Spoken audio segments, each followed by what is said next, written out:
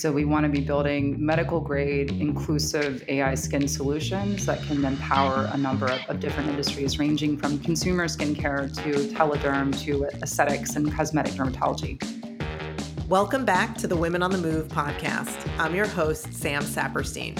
Today I sit down with Eleanor Jones, the founder and CEO of Skintelligent, and Dr. Meenal Khetarpal, dermatologist, researcher at Duke Health, and scientific advisor at Skintelligent. We discuss the growth of the company during the pandemic, how AI will drive innovation in skincare, and how new technology must address equitable health outcomes. I hope you enjoy the conversation. Eleanor and Dr. Khetarpal, thank you so much for joining us on the Women on the Move podcast. It is great to have you on the program. Thank you so much for having us, Sam. Thank you, Sam. I'd love to start by learning a bit about both of your backgrounds. So can you tell us a little bit about who you are and also how you became interested in skincare? Eleanor, let's start with you. I'm an Atlanta native, went to school at UNC. I always had a little bit of a wanderlust, so I probably failed my parents, my desire to not stay home and see the world, which led me to a corporate career with Coca-Cola, where I spent 10 years working for Coke Asia. And my interest in skincare dates back to previous skin issues. So I have had a number of skin issues at different points in the past. So I had severe acne when I was a teenager, and then I had melasma after my pregnancy. So I'm very well aware of the linkage between skin health and overall well-being. And Dr. Khetarpal, tell us about yourself. Yes, well, thank you for this opportunity. So I'm a dermatologist and I specialize in skin cancers. And in about, I want to say 2017, there were some studies that showed a lot of promise around deep learning and artificial intelligence with diagnosis of skin cancer that just blew my mind away. And I got interested in this space and educated myself in it. And as I learned more about it, I was fortunate enough to have collaborations at Duke that allowed us to develop skin cancer detection models. I quickly realized how this technology can be used for so much more than just skin cancer diagnosis and dermatology, since, we're such a visual field. So it has the potential essentially to revolutionize consumer experience. And that's how I got very interested in skincare as well as deep learning and machine learning. And so how did you both meet, since it sounded like your paths were just meant to collide with each other? So I chased Dr. Khetarpal. So in 2019, I met with, it was then the vice chair of dermatology at Emory, Dr. Chen, who then moved over and assumed the chair role at Duke, who then in turn introduced me to Dr. Khetarpal. And it was very clear from the first conversation that Dr. Khetarpal has a tremendous amount of intellectual horsepower, is uniquely knowledgeable and interested in the development of AI and how it will be transforming healthcare, and also how healthcare will be changed by enabling technologies that will be moving it to virtualization and potentially with the addition of automation solutions. So she's very much a woman on the move in her own right. Thank you, Eleanor. That's so generous. When I met Eleanor in our first meeting, we had met some other folks that were trying to explore the space, and she just had this clear vision, and I felt we agreed on so many different levels as far as the potential for AI. And some of the work that she had already done was just so impressive. So our visions sort of were like a match made in heaven. I was so impressed with Eleanor's passion, direction and purpose, and sort of looked for that in a woman, who's a founder and a CEO, and was very happy to join her in her journey. And here we are.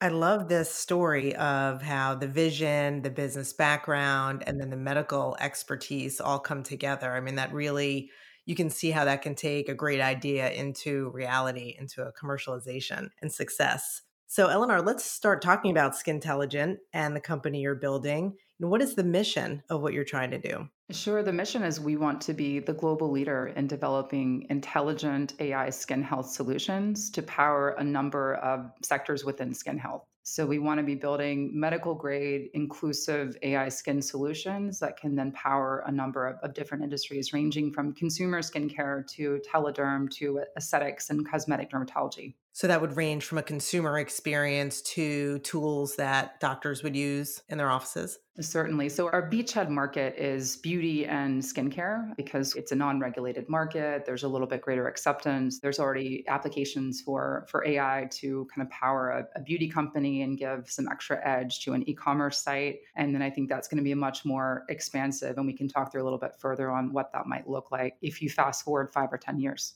I'd love to. Let's do that. What does that look like? How do you use that technology to, I guess, better diagnose or just find products? It sounds like you'd first start with consumer products, beauty products. The first kind of hill to tackle has been, using AI to then give consumers information about their skin and offer interactive product recommendations. And that's now become a fairly well-established use case.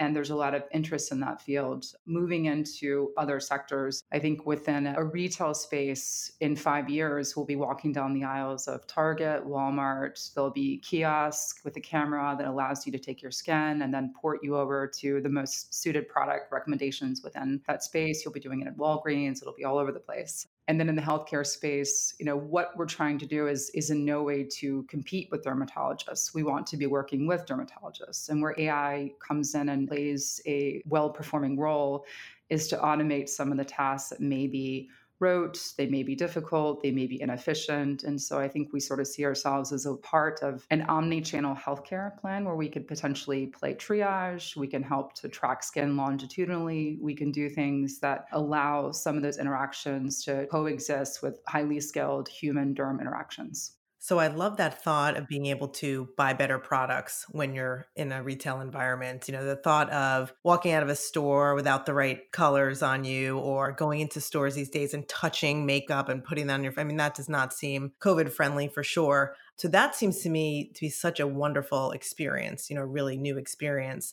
You mentioned telehealth before, being able to visit a physician remotely and actually have the technology help to diagnose you without really being seen in person. As Dr. Ketterpol mentioned, dermatology and skin health is very much a visual domain, which makes it uniquely suited to visual technologies such as computer vision and deep learning and in different kinds of image processing. So that is certainly a use case where you can look for AI in a clinic setting or in a virtual telederm setting that can give information that can then inform a physician, whether it's a derm or a primary care physician, about what might be happening, whether there's regression in the skin, et cetera. And if you're starting to see different kinds of healthcare platforms moving to virtual or asynchronous communication, then this becomes an aid that can then be put into an electronic record, sent over to a physician, and that can be a data point that they can look at when making a diagnostic decision. Dr. Ketterpal, tell us about your role as a scientific advisor to the company. What are you specifically focused on when it comes to the technology or the experience? Initially when I met Eleanor, I was impressed with the way everything had been going. They had already developed models for, certain very important and common skin conditions like acne. But the sky's the limit. And we, really wanted to figure out what other sort of off the shelf models can we create that would really make this a more inclusive process. So my role has really been, to help annotate additional data sets, bring in sort of directional information as to where the gaps are in clinical care, and to help sort of develop accurate and successful models for advancing dermatology, the practice of dermatology and the practice of skincare, both in the medical and the beauty settings. And when you think about the evolution of dermatology now with technology, what has been most striking to you regarding the things we can do better now and how that can really help patient outcomes?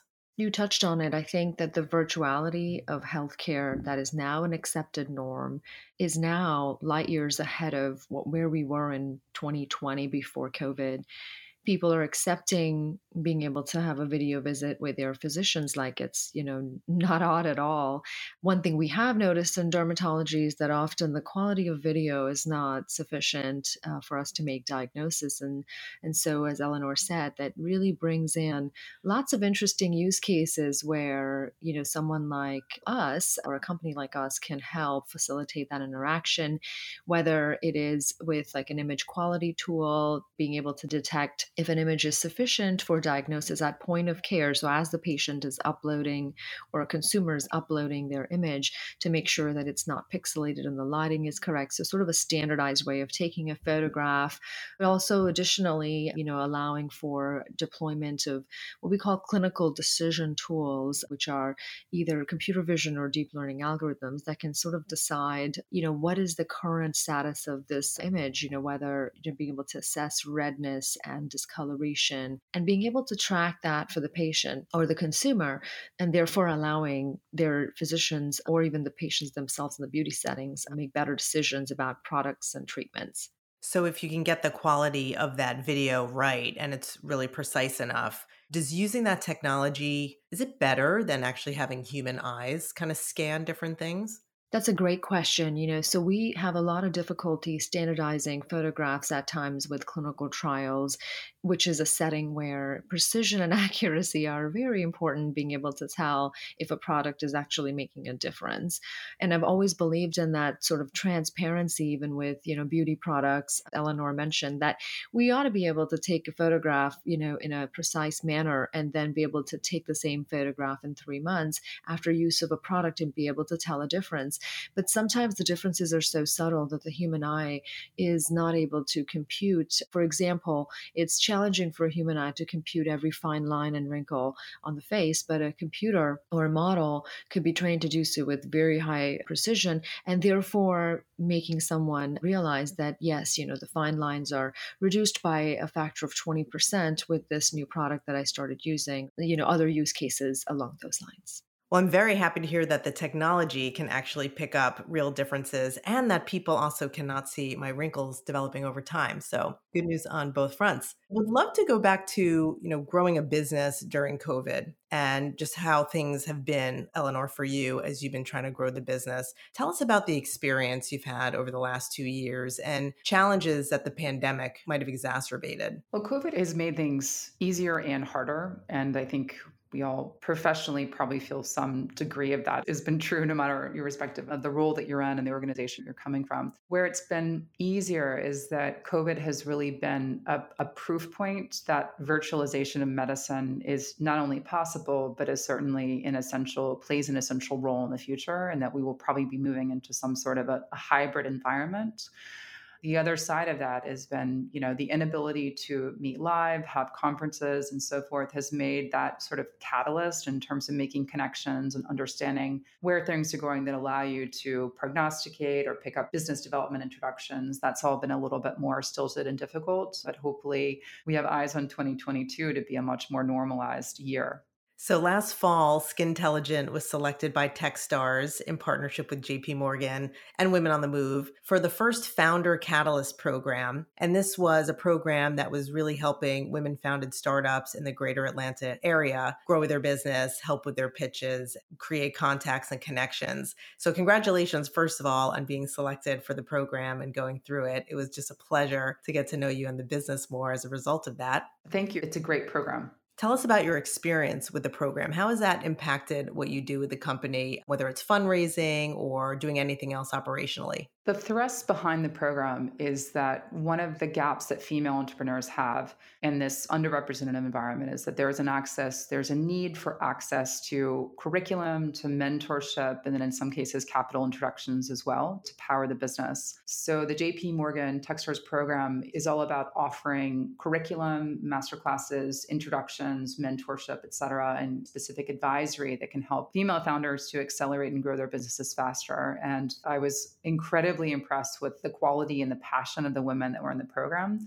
And I have a pretty specific point of view that I think, women are uniquely suited to entrepreneurship because of our ability to bring people with us, and also because of the natural humility that comes from it. I think if you have someone that comes from another sector, women are very willing to get to the back of the line, do what's required, put themselves in their chair and execute until they start making things happen. So it was great to see that at scale with 20 other women. I really loved seeing everybody's stories and the mission behind the companies, what brought them to these companies. We really got to know a lot about them, and looking at just the data that came out of it too, in terms of everyone's interactions with each other on Slack, together, even in person several times. That's just been amazing. So we're really happy with this program and hope we can do this many more times.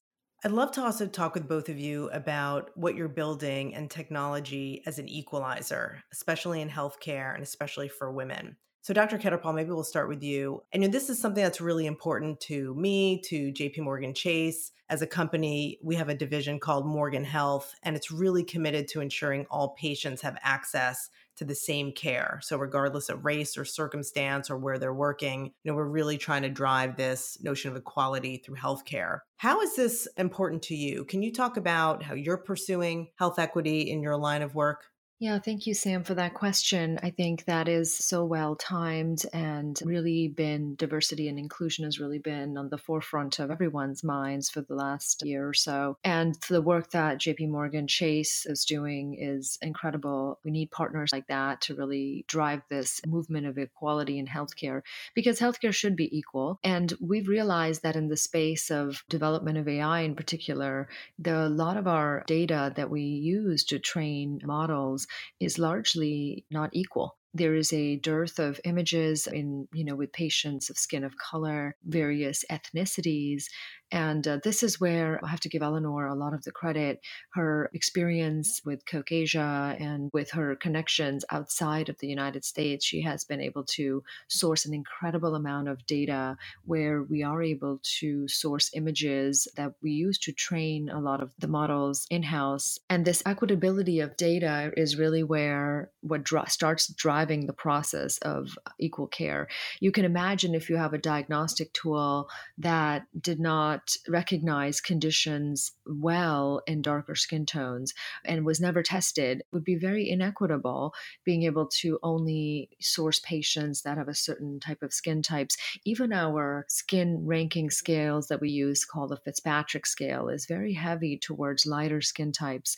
We are also discussing technologies that are essentially being able to detect melanin and redness in the skin that can be used sort of as a balancer to make sure that we're truly looking at skin color in its varied form and developing technologies that would help all patients and consumers. So it sounds like the technology is certainly changing, and what you're doing, Skintelligent and others, are really making sure that new technologies are equally used and can provide equal outcomes. And it also sounded like there's non-technology ways of diagnostics that also should be changing. Is that right? You're absolutely correct. And this is where the passion that Eleanor and I have, we share, in this inclusive AI and being able to acquire and use data that's representative of our population and truly serves our population. So the data, of course, becomes really important to understanding trends and making sure people are reflected in medicine in general.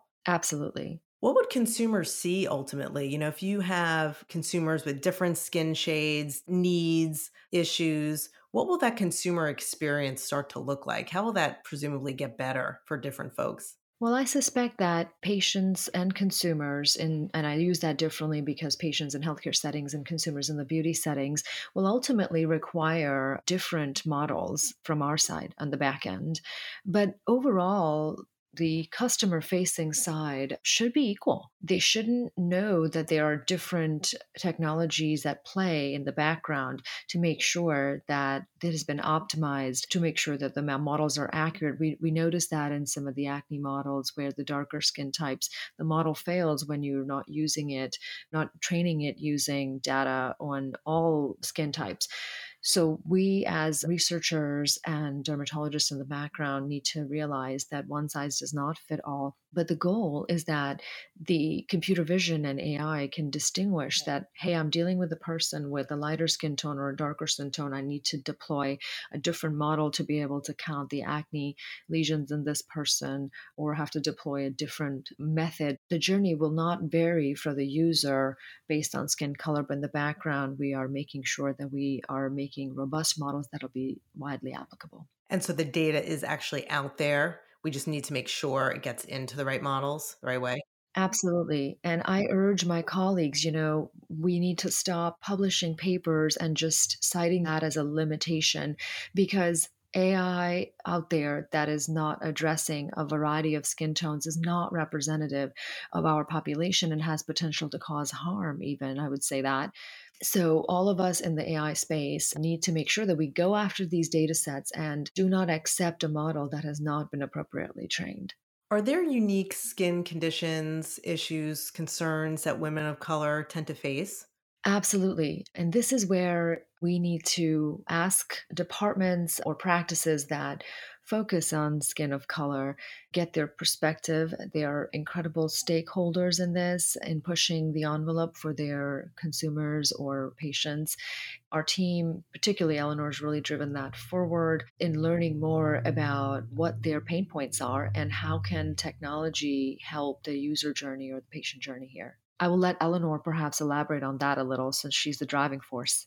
Sure. So I'll be quite transparent on this front because this is a big core value of the company. So we didn't start out that way. We built our initial technology based on Asian skin, medium complexion. And then when that was complete, we tested it across the boards and we realized how underperforming our AI was on specific skin types and skin tones, specifically Fitzpatrick 6. And so as a founder, you have the choice to run from that. You can pretend it's not happening. You can sort of bury the reality in the numbers you choose not to disclose, or you can actually take that and you can elevate it as being a core value of the company. So that's something we decided to do. So we decided to say that inclusive AI is something that we stand for, but we couldn't do it alone. So we've sought out a medical partnership with a historically Black college that is, I can't talk about that yet, but that will be work that's materialized this year that we're very, very excited about. We feel that we have very strong partners that have incredible amount of clinical expertise. They understand what is needed to serve this population. And then we can come in with the data science chops and background with a shared vision from two very complementary types of capabilities.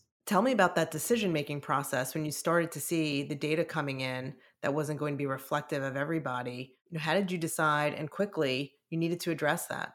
Quite honestly, once we started testing and some of these gaps came back, it was horrifying. This isn't the legacy that any of us wanted to build, but it was a byproduct of the data sets that you have. And this is, very true in a lot of realms of AI in our case. So we decided, and I give Dr. Ketterpal a lot of credit. She's been very much marching on that mission. She's a very strong believer in inclusivity within healthcare, and that also affects the product that we want to build together. So I think it became an easy decision to be a focus area. It has not been an easy effort to materialize. There's a lot of work and effort going behind it, but I think this is something that we don't want to have a legacy of building technology that is exclusionary in nature. We want it to be a leveler, an equalizer, something that potentially down the line could solve for gaps in medical training with respect to kind of specific skin types and specific populations. I think there's a huge amount of potential, and we need to take the first steps of crawling before we walk, before we run, which is what we're doing now.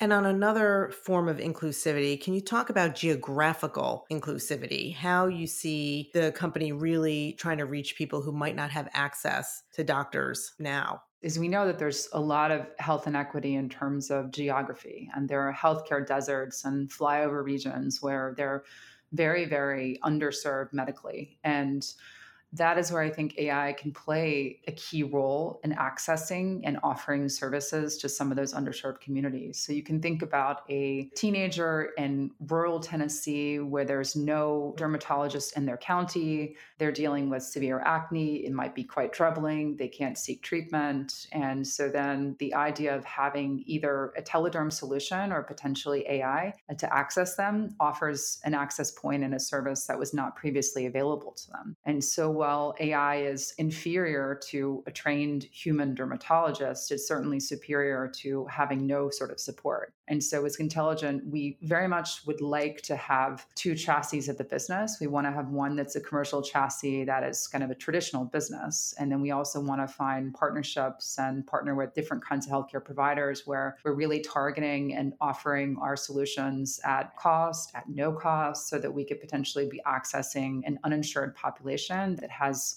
deficits and lack of access to medical services. Dr. Ketterpal, how about you? Can you talk about that geographic inclusivity piece? And are you starting to see patients that are not in your geographic area? Certainly, we are seeing lots of access being expanded with telehealth and teledermatology in particular. We certainly can get more data points as well. So, in other words, before, if someone lived 6 hours away, we might see them, let's say, twice a year because it was a challenge to take time off of work and travel. But now, if we need to see that patient every 2 months, it's easier, much easier with virtual care. So we can truly manage people based on their health conditions rather than their distance. So their distance doesn't really impact care anymore when we have a climate where telehealth and virtual care has become the norm. So we are very excited in terms of healthcare. We still have challenges with this equity, though. There are boundaries of state lines, and physician licensing across states would make that easier. And I think a lot of the rhetoric is going in that direction and advocacy. There's many bills currently to eliminate state lines so that, at least I'll speak from Duke's perspective, that patients in South Carolina could access care across state lines. From an inclusivity perspective, like Eleanor said, if we had models that could be a good support for someone in rural Tennessee or Virginia, it first enable them to take a good image, overcome the broadband challenges in their hometown, and also support them in the first couple of steps of selecting over-the-counter products and then suggesting, well, your condition perhaps could benefit from a dermatologist, and then connect them to a dermatologist. You could really start to imagine how such tools can impact a user journey, equip them sort of with the knowledge and understanding of what they truly need, bringing it to the forefront of their tool set. With something just like skincare or cancer screening for skincare, do you see that as something that could be more broadly accessible to people? That is our hope. I mean, at least part of Duke, we are expanding virtual care. We are planning to expand through all of the triangle, hopefully by the end of this year. And my dream in the next 5 years is, if you're a North Carolina resident, and this is only because of current laws, that if you have a lesion of concern, you should be able to get a diagnosis from any remote corner of North Carolina with the help of virtual care and the models that we're focusing on building. I love that. Thank you for sharing that vision. Eleanor, I'd love to hear from you. What's your vision, not only 5 years out, but even for 2022 to start? 5 years out feels like it's 100 years away, but I think in 5 years the maturity of the technology will have reached a point where the number of skin conditions, the ability to differentiate and tier between different levels of severity of that skin condition, will allow for AI to be a point of triage. So I think where it works really well is if you have a patient or a consumer at home that's taking a picture, they have the ability to track their own skin in some sort of DIY kind of consumer enabled way. They can track that over time. As a point of triage, you could submit a photo. The AI will read, understand if there's any potentially problematic lesions on the face, or very, very high severity of a skin condition that then warrants seeing a very highly skilled derm right away. Other skin conditions that may be less severe can be routed to someone else that may be first available appointment, or they can push it away to a later date. So I think the AI, in terms of being able to understand and inform booking timings, as well as in terms of what type of provider should be seeing that particular patient, will be a use case that will be very much in play in 5 years. For 2022, we want to make progress on our core models. We're expanding and looking at new skin conditions. We're certainly evaluating things like, atopic dermatitis. We're looking at sort of adjacent skin conditions outside of acne, pigmentation, and wrinkles that we're serving. And we're listening very carefully to industry on what should be the next battleground that we want to take from a technical roadmap perspective. And one last thing, Dr. Ketterpal, before you leave, I have to ask you, what are the skincare regimens that we should all be following right now? Give us your best practices for how we should be taking care of ourselves. I will tell you that there are two things that I think we should all be doing. And one thing, it may not come as a surprise. One of the biggest damaging agents to our skin is sun exposure. So even though, it causes skin cancer, it also leads to a lot of damage and mutations in healthy skin without leading to skin cancer. So if we want healthy looking skins that's able to combat all the elements, sunscreens are an absolute must. We also recommend a healthier lifestyle would be reflected in the skin. So there are many skincare products out there, vitamin C serums, retinoids, and retinols. Those are all great. And there are, various opinions depends on which ones folks should be using. Everyone's skin is very unique, but one thing that ties us all together is that, sleeping right, eating right, exercising, and maintaining this healthy relationship with the skin will be reflected, in everyone, no matter what your skin type is, no matter what strength of retinol you can use. But using your sunscreen and maintaining a healthy lifestyle is really the key to sort of making sure your skin's aging at the right pathway and the right speed and not prematurely. Well, thank you for that help and support. And Eleanor, thank you for your insight and building a business that just sounds so fantastic and something that's really needed. I really appreciate you both being with us today. Thank you so much. It was a pleasure. Thank you, Sam. Thank you, Sam.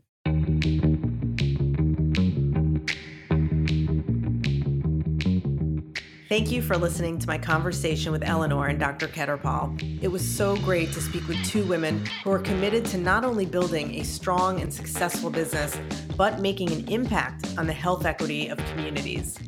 I'm really excited to follow their success from a consumer perspective and also to see how they work with physicians to use technology and improve patient access and care. The mission of Women on the Move is to help women in their professional and personal lives. Our goal is to introduce you to people with great ideas, inspiring stories, and a passion to make a difference. If you enjoyed this episode, please rate, review, and subscribe so you won't miss any others. For JPMorgan Chase's Women on the Move, I'm Sam Saperstein.